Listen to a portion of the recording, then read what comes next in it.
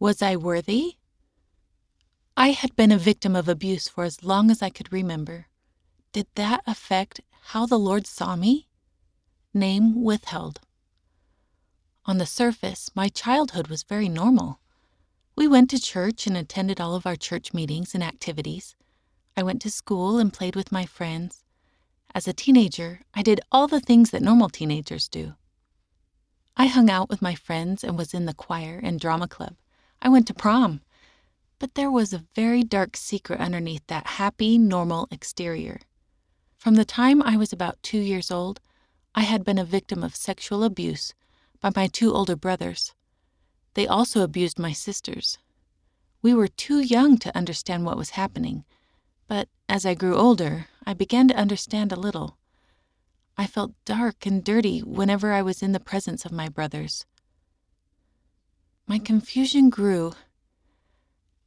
After attending a young women's class where they taught about morality, I understood the meaning of virtue and chastity. I listened to my leaders plead with me and the others in my class to stay morally clean. I wondered, how could I be morally clean? As far back as my memories could go, I had been a victim of sexual abuse. I couldn't help but wonder what the Lord thought of me. Was I a virtuous young woman?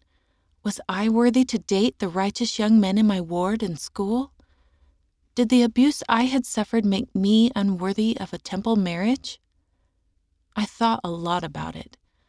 It didn't make sense to me that I would be considered unvirtuous when what happened to me was not my choice. Why shouldn't I be able to feel virtuous? Was I unworthy of the Lord's love? Did I require repentance? I just tried to forget. I honestly did not know. I felt that I was not to blame, but at the same time, I felt dirty and degraded and totally humiliated. I couldn't get the courage to tell my parents or anyone else. I did try several times, but I felt too embarrassed, and I didn't know how to say the words. I just tried to forget that it was happening. When I was 15 years old, my little sisters found the courage that I lacked.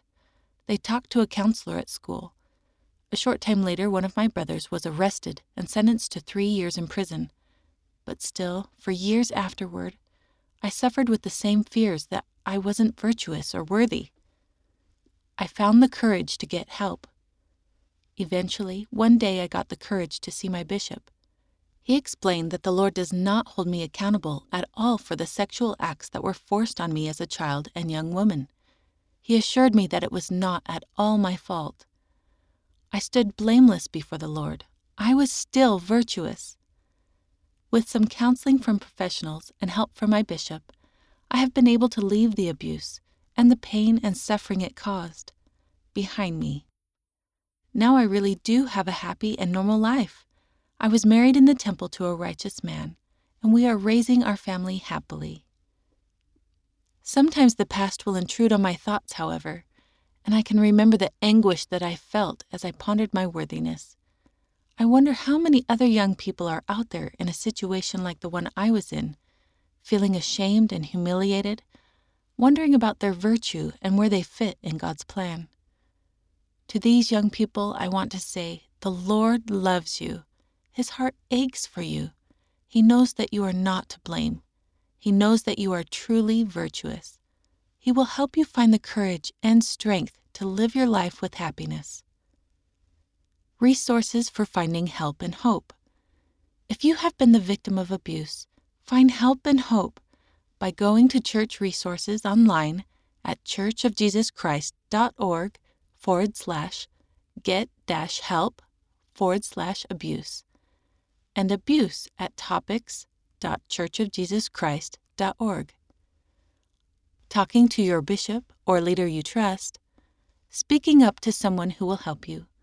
Abusers often threaten their victims not to tell others about the abuse. Don't listen to their lies.